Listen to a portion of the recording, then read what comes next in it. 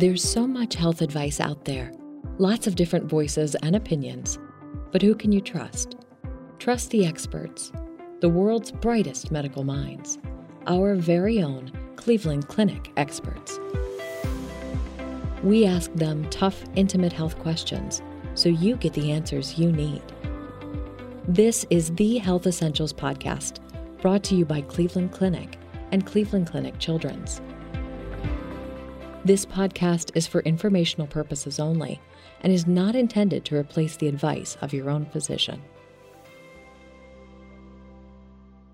Hi, and thank you for joining us for this episode of the Health Essentials Podcast. My name is Kate Kaput, and I'll be your host. Today, we're talking about dementia, memory loss, and more with Dr. James Leverenz, Director of the Center for Brain Health at the Cleveland Clinic main campus and the NIH-funded Cleveland Alzheimer's Disease Research Center. Dr. Leverenz, it's great to have you here. Thank you for having me. I'd like to start by asking you to tell us a little bit more about your practice here at the Cleveland Clinic. What kind of patients do you typically see and what kind of work do you typically do? So I direct the Center for Brain Health here on the main campus in Cleveland, and we have a pretty diverse practice. We see 150 to 200 patients a week. We have 7 physicians, 4 advanced practice clinicians, large nursing staff, and really focused on people who are already experiencing memory or other issues, but also people who are concerned about that.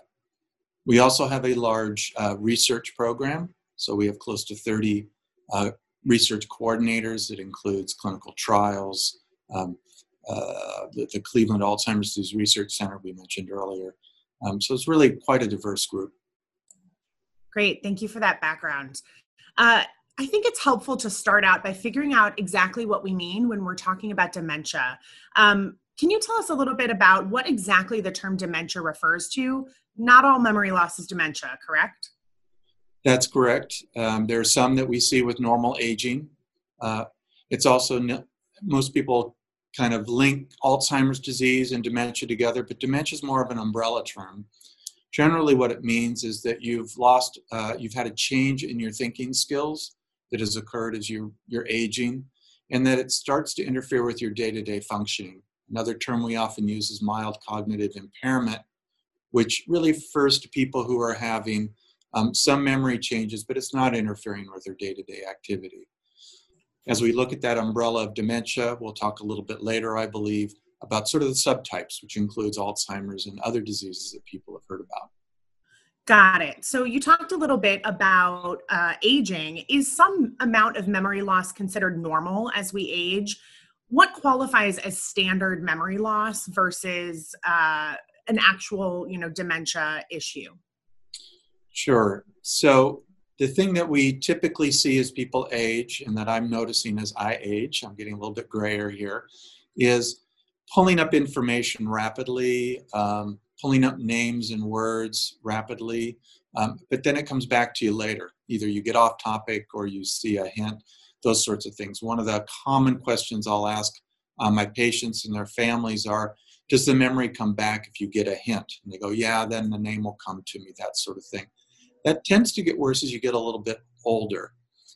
Again, getting back to that dementia term, when that gets so bad that we start to interfere with your ability to manage your day-to-day functioning, that's when we start to get a little bit more worried about the dementia component. Got it. So you mentioned that there are various types of dementia, including the most prevalent type, which is Alzheimer's. Mm-hmm. I know that you and I are going to record a separate episode of the podcast that goes a little bit more in depth on Alzheimer's in particular. But can you just go through for us the different varieties of dementia? What are the most common types of dementia? Probably, again, as you mentioned, the most common changes that we see in the brain are linked to Alzheimer's disease. We also see changes linked to stroke and what we call vascular disease. One of my particular interests is dementia with Lewy bodies or Parkinson's disease dementia. Very uncommon Huntington's disease, Huntington's chorea. And probably second only to Alzheimer's is what we call mixed dementia, which is frequently more than one of these different causes of dementia combined together. And in fact, If you look at older individuals, let's say 65, 70 and older, usually people have multiple changes in the brain that are likely contributing to the memory loss and their other thinking skill changes. So that was actually one of my next questions was, can a person have more than one type of dementia at a time? Talk to me a little bit about how those types of dementia present.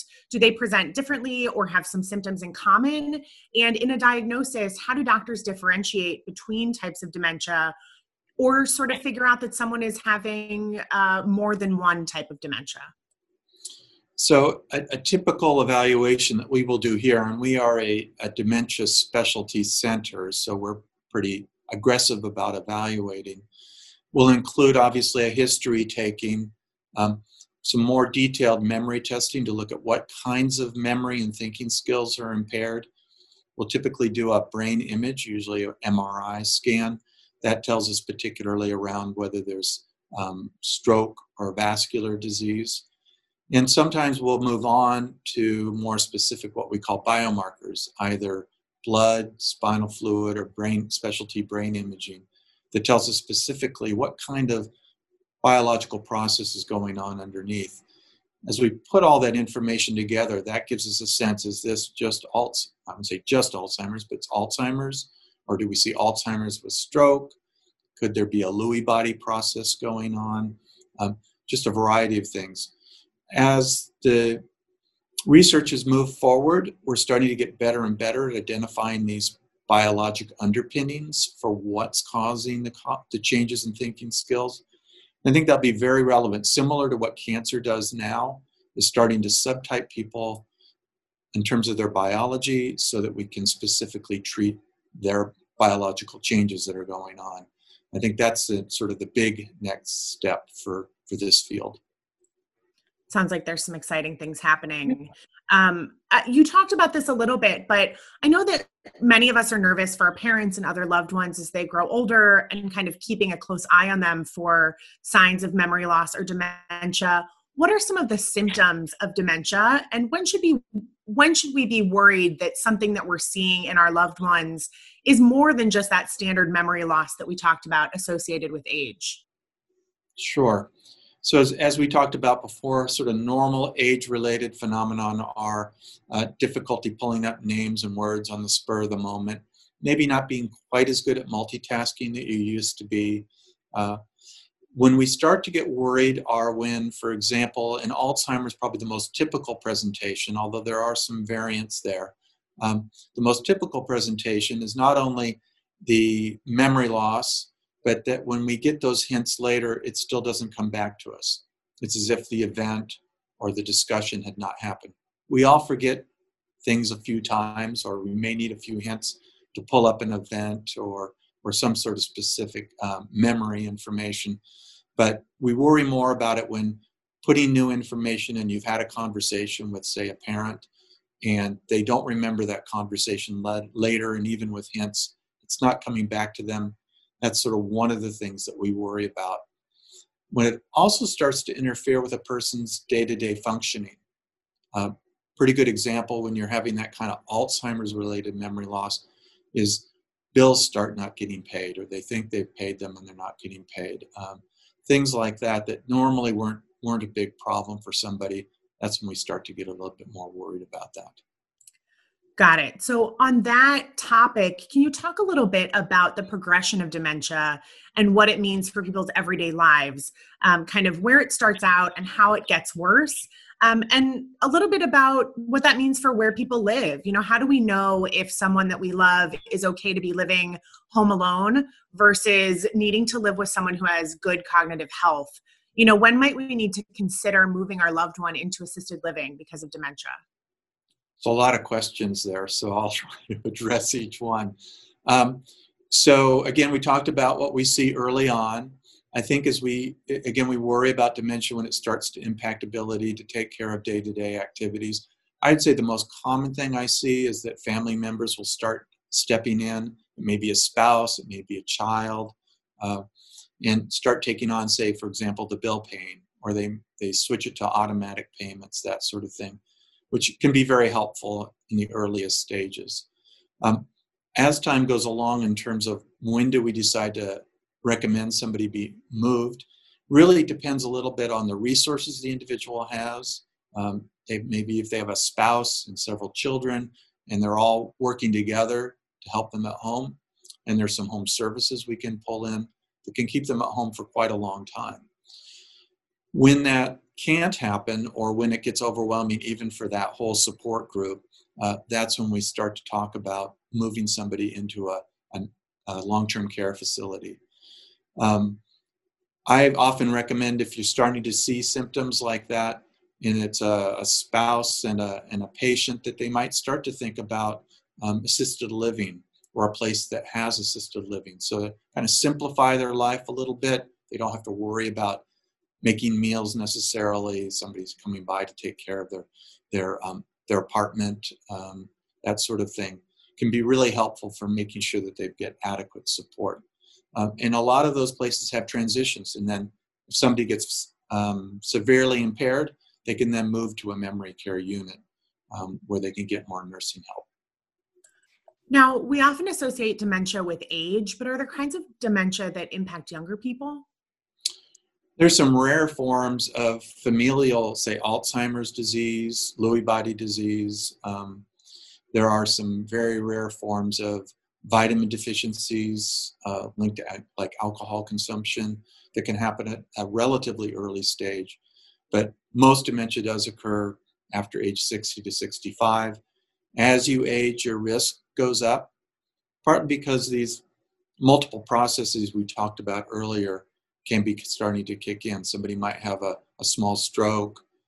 They may start to get some of the Lewy body changes we were talking about earlier, and now they're also getting maybe some Alzheimer's disease. But yes, there are kinds of dementia that occur under the age of 60. Obviously, a very sad situation, but it's also a good one where people really need to get an evaluation, because that is uncommon, and it's good to make sure that we're not missing something that's correctable. And how do we treat dementia? Are there any types of dementia that are treatable? And for incurable dementia, is there any way to mitigate or slow the effects? Well, for years, we've had some medications that are helpful for some of the subtle symptoms of dementia that really work on a couple of chemical systems in the brain that tend to get depleted in Alzheimer's disease and related dementias. And we've been using those often across the board with several of the different kinds of dementia that we treat. But they are symptomatic. They're treating the symptoms. There is a lot of excitement, but also controversy around a new medication that was just approved by the Food and Drug Administration just last week called aducanumab. It's a monoclonal antibody that's infused and tries to attack one of the changes in the brain we see in Alzheimer's disease. It is specific for Alzheimer's disease. And I would say we're still not sure exactly how helpful it will be, but it is hopefully the first in a number of medications that we're working on that are really going to try to treat the disease itself, not just the symptoms. I like to say if you have a headache and it's due to stress or due to a brain tumor, it can still be helped with an aspirin or a Tylenol. So some of the early medications we had were more for those symptoms of dementia. Now we're starting to try to get into some specific therapies to treat the disease itself. Got it. I think that's a really helpful analogy. Is there anything in our lives that speeds up memory loss? Can anxiety and depression contribute to memory loss? What about drugs and alcohol? Sure. Well, we talked a little bit about alcohol earlier. There's a kind of alcohol dementia that's relatively rare because physicians are often very good at recognizing it. Alcohol induces a certain vitamin deficiency. In terms of general, usually what I mention to people is what's good for your heart is good for your brain. So, a little bit of exercise, social interaction, healthy diet, those sorts of things can be really helpful. What we've noticed is that the changes of, say, Alzheimer's disease and other dementias are often starting to percolate in the brain many years before symptoms kick in. And when those symptoms emerge, often are in the context of other illnesses. So we all probably have a relative who went in for a surgery or something and came out and they're not quite the same. And it seems like that almost kicked the Alzheimer's or other dementia on. Probably what happened is you lowered that threshold for emergence of those symptoms. And, people only have so much resilience, and you start to see those symptoms kick in. So the better your general health, the better you'll do with dementia. And it's also, again, going back, it's good to get a solid diagnosis so we know exactly what's going on and what kind of things can be mitigated. That makes sense. I like what's good for your heart is good for your brain. Let's talk a little bit about caregivers. It can be very difficult for people who are acting as caregivers to navigate their loved one's dementia. What kind of insight can you share with folks who are in these scenarios for how they can interact with people who have dementia and try to be patient and understanding? How can caregivers take care of themselves during what can be emotionally painful times? Well, definitely in terms of caregivers, number one, I always tell my caregivers, if you burn out, if you can't manage things, just think about what happens to your loved one. So, and this is generally a marathon, not a sprint. So you need to call for help. Alzheimer's Association is a really good resource. Centers like ours are a really good resource. We have a full-time social worker that helps us with helping manage support for caregivers. It's a good time to bring in family members. Again, this is sort of a team effort for helping to help the person who's suffering with dementia. And burning yourself out will not help that person. I also tend to tell people, don't make promises that you can't keep.